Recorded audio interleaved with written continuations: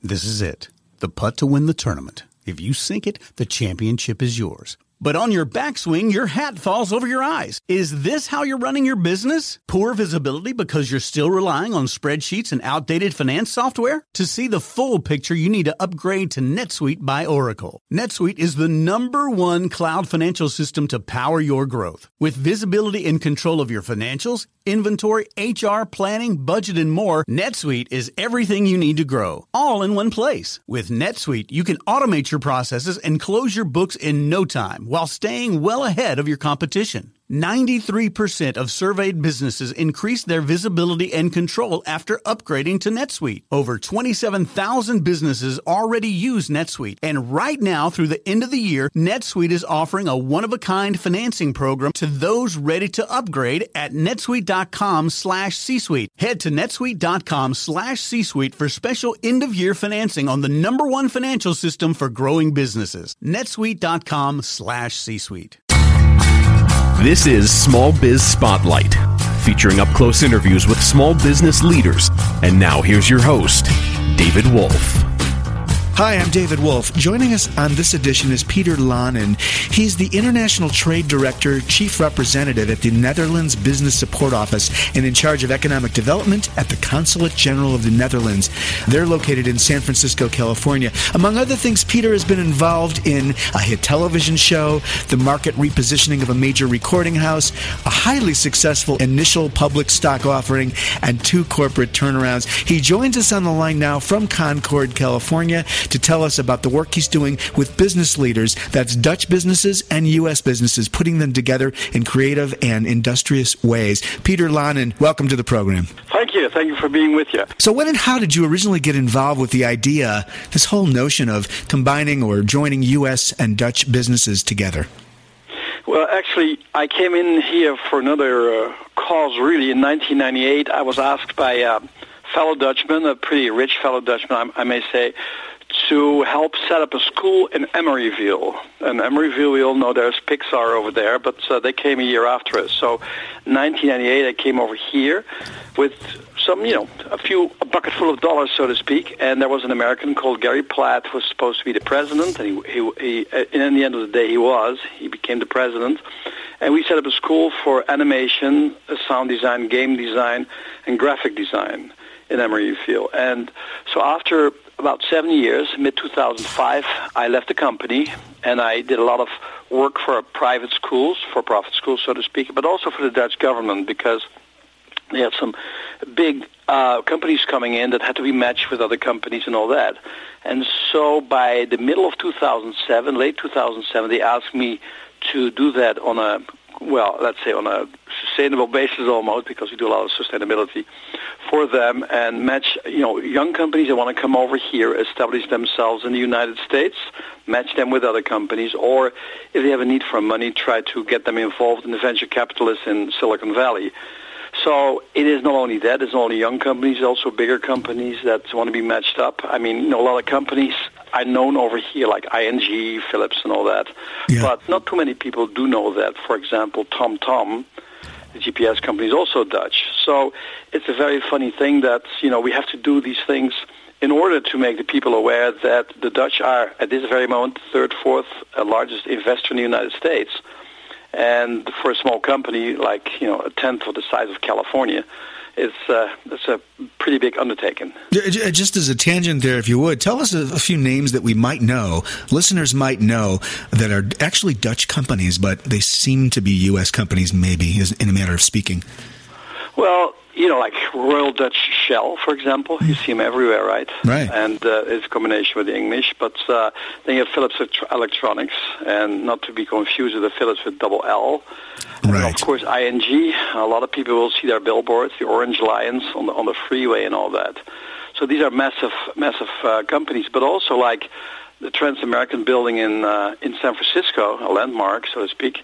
I mean, it's owned by Aegon, which is a Dutch insurance company. So there's also a lot of companies like Ahold that own a lot of grocery stores or grocery chains over here in the United States. So it's, but like I said, it's a lot of smaller companies, or companies that like Arcadis that are dealing with dikes and levees and water and all that, and we're settled over here. But look, like smaller companies like Brains Online, Berkman Forwarding, companies that are over here because we do a lot with transportation. We do a lot with water, obviously, because a third of our country is below sea level. And so these companies are right now over here also because the levees and all that are in pretty serious state also in the northern California, as you may know. So, there's a ton of companies that people don't know about but are established over here in the Valley or in Southern California. At the center of all this, if I have this right, the NBSO is really the organizational model. Is that correct? That is correct. The NBSO, it's a kind of for a government, probably unlikely organization. The NBSO, the Netherlands Business Support Office, is a division of the Dutch Ministry of Economic Affairs. Okay. And they establish those where there are not actually other consulate generals or embassies to take care of that. So worldwide, there may be about 24 of those MBSOs. And they are also set up to make sure that where there's trade for the Netherlands, like Silicon Valley, Northern California, that there's an entity that takes care of their business. We're visiting with Peter Lanen. He's the International Trade Director and Chief Representative at the Netherlands Business Support Office, or NBSO. The website, www.nbso-california.com. Peter, are there particular scenarios that you look for while you're scanning your radar for opportunities for the Dutch-U.S. merge type of situations that you create? Yes, well, there's the Dutch government, they aiming at certain sectors, and these are creative, and also got to think of, gaming, like the Electronic Arts companies of this world. It's biotech, clean tech, and also everything that's got to do with sustainability or green building, if you will. Oh, very cool. All right, very good. So in terms of sectors, but are there scenarios in terms of the dynamics of the companies, where they are in terms of growth stage or a turning point that you look for as well? Well, a lot of these companies are, kind of like very successful in the Netherlands, and if they are looking for something, it is always like, bigger markets. And if you look at Europe, for that matter, I mean, you still have, even though we're we're united in that sense, you still have all these languages. So a small country like Holland, if they made something like in Dutch, what do we have? We have part of Belgium probably, we have part of South Africa, and kind of that's about it, right? Yes, exactly. All the Dutch we speak. Right. So given the fact that we are kind of trained as a small country to be traders and we speak our languages, we want to, if it's like a creative thing or like the Tom thing, we want to go for a market that's big, that we do understand given our ties with the United States for over 400 years now. And if we think that they have an opportunity to be successful over here, and for that matter, for example, we make a market scan for them. So if somebody wants to come over here, they can go to our ministry. They have a special department over there with quickly reacting people, not your typical bureaucrats, so to speak. And so they have an intake in the Netherlands. They send it to us or to the other posts in the United States, and we make a market scan for them. And, we also look then, is it for them really a good thing to be in the United States? Right. I mean, sometimes you got to say, hey, better invest your money in maybe Germany or Benelux or what have you, but do not come over here. And we say that very politely and mildly because they are the entrepreneurs, because there are so many of those companies over here that are maybe better or, have a marketplace already and you got to fight in against them. So, so we have an advisory role over there as well. Yeah. So there's this evaluative process that happens with the entrepreneur in order to assess the opportunity. But it is really largely a function of scale. Correct. Yeah, tapping into the aggregate demand of the demand for that product or service. Correct, yeah. The deals themselves, I'm sure they come in all different flavors, and sort of orchestrating this must be a very interesting challenge. Is there a bias toward companies actually doing a merger per se, or is it more about an operational relationship of some other kind? It really varies. Some people really are looking for agents or distributors. Some people are over here to sell their products and, as a whole, so, sell them out. But most of the companies want to come over here, I want to be successful. And, there's not that many really that are looking for money in the first place, even though we do introduce them to venture capitalists and all that. Yeah. But if they do, we'll tell them, you got to move over here with your research staff because venture capitalists are not going to travel to Holland. So it's really, we got people that want to be in touch with Google because they got something spectacular. Yeah. And, so it's really varies. For example, it's always like the Game Developers Conference. You probably are aware of that one. Well, it's a big show for game developers in San Francisco, and it was 2 months ago in February. And, so we got a joint booth over there with 18 Dutch companies. There are about 80 to 90 Dutch people over. And if you look at the 18 companies, some want to sell the product, some want to be over here, some want to have a relationship with Electronic Arts and license it out. So it's like, it's really 11 companies, the elevator pitch. We had a Dutch business breakfast that we organized, and they do an elevator pitch, and then we have like venture capitalists, bankers, people interested in their products.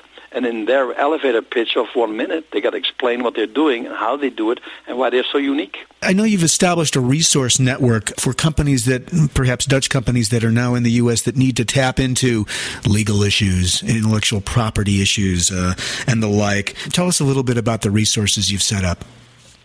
Yeah, so we have almost a network of companies. For example, eFactor is one of them with their lounges and helping out young entrepreneurs and all that. But if they come over here, it is, even though they speak English and all that good stuff, it's hard for them within a couple of days to find the right lawyer, to find the right CPA, to find the right insurance company and all that. And, in essence, we can really tour them around in 2 days. Yeah. And they have all these people that are reliable instead of them, getting something out of the yellow pages and hope it goes well. But also we have in our offices in San Mateo, we have an incubator over there, meaning that if they want to test the waters, they can be there for 3 to 6 months, rather inexpensive.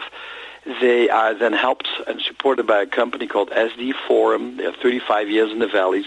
They're in our previous offices, and they can do small day-to-day things, but also they have kind of like 250 events a year about intellectual property, about venture capital, and so they learn while being over there and not making too many mistakes, if any.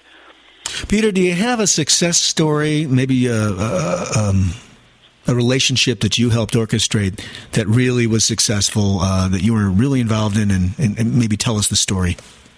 Oh, absolutely. We got a couple of companies that settled over here over the last couple of years, and one of those companies that we like very much is a company called Xsens, Xsens, and they came over about 2-3 years ago. And the funny thing was, the good thing was, they're a company that do motion capture. Like motion capture is used in most of the games nowadays, especially football, Madden football, or baseball and all that. People in their suits with markers and 12 or 14 cameras around them. And they developed something that's called mobile capture, meaning you do not have fixed cameras, but you can do anything by a PC while walking around. And so they've been looking around for a year or so, been at the Game Developers Conference, sold some stuff to studios and all that, and they are now established in Los Angeles in this case because they got to be close to the film studios. And there's another company called Hippo.com. They're an open source company. Yes. And we guided them, and they actually bought 2 years ago a company in Petaluma, of all places, I would say, but a very successful company. And open source is also one of those things that's really happening nowadays, and probably together with cloud computing. And so we got a few more of those companies that we are trying to help in that way, but also like the bigger companies. If I think, for example, of Arcadis. Arcadis is a company that is taking care of all kind of water. This is their water expert. They're big. I mean, they also were in Louisiana when it all happened with Katrina. But what we try to help them is, for example, every 6 weeks we go to Sacramento and talk to the people over there and then see what's going on and how it works, and so introduce them over there to the right people. Yes. So we're also there for the bigger companies. Even they do not need us on a day-to-day basis or operational basis, but we know the people, and I think that's why the MBSOs are kind of like different from the rest, because normally in a government situation, somebody will be sent out for 4 years to one post, then we'll go to another post. With the MBSO, the people are there for years and years, and are actually the local Dutchmen being there for 5 or 10 years already, and know the lay of the land, but also the cultural differences between the Netherlands and the United States. Yeah, which is an evolving thing for any person to sort of absorb and understand. So there's a lot of continuity in this program. Absolutely. That's the name of the game, really. Yeah. How is the NBSO supported? In terms of... the funding. Knowledge or funding, yeah, in terms of the financial money. The funding comes straight from the Ministry of Economic Affairs. Okay, very good, very good. Well, so that's meaning that what I just said about, if you remember the market scans, it's like we are taking care of those companies for their first step, baby steps, so to speak, in the United States. Yeah. And the Ministry of Economic Affairs takes care then that the intake is taken in the Netherlands, that we make the market scans, and that is all up to that moment for free. So they get a good idea of what they're up to, and what also what the dangers are potentially are there. Of course, that's the whole thing. But they are the entrepreneurs. So at the end of the day, they make the decision, but we make sure that they get something for free that's very valuable to them. Excellent. Is there a set of risks that you keep an eye on? In other words, are there challenge areas that you like to watch as these projects unfold? Well, the last couple of years, of course, are very... yes. Right? Sort of on a global scale, yeah. Yeah, I mean, it's funny thing was, for me, it's kind of like started about 3 years ago, I think, altogether in 2007, and it developed in the course of 2007, and then you see in 2008, because when it happens in the United States, mostly it's half a year or a year later in Europe almost, and that happened. But then, you get these stronger companies, or these companies that are young and still are doing very well, and they think, hey, I mean, and last year we saw that we had about 100 trade requests from the Netherlands last year alone, but against the weak dollar at that time, they think, hey, we got, a euro that's worth a lot of money. Right. We are doing pretty good over here. We can sustain ourselves with the licenses or the copyrights from what we sell over here in the case of game companies. Now we want to make the jump to the United States because it's rather inexpensive for us to be there at least for 3 to 6 months, like in the incubator, and see what we can do. And if it's not successful, at least we tried. It didn't cost us too much, and the MBSO or other people are guarding us against costly mistakes, like shady businessmen, so to speak. Yeah, what a fascinating space to be working in. How long have you been involved? I joined them 2.5 years ago. So about 2.5 years. That is, on a fixed basis, and before that, I've done freelance activities for them, where it fit for them, where they needed more support to get to the right people or to the right networks, really. Very good. Peter Lanen, thanks so much for your time this morning on eFactor Radio. The website is www.nbso-california.com. Peter is the International Trade Director, Chief Representative at the Netherlands Business Support Office, NBSO. Thanks so much for joining us, and congratulations on the work you're doing. Thank you so much, David. You've been listening to Small Biz Spotlight, up-close interviews with small business leaders and entrepreneurs. For more information about eFactor Radio, visit efactor.com.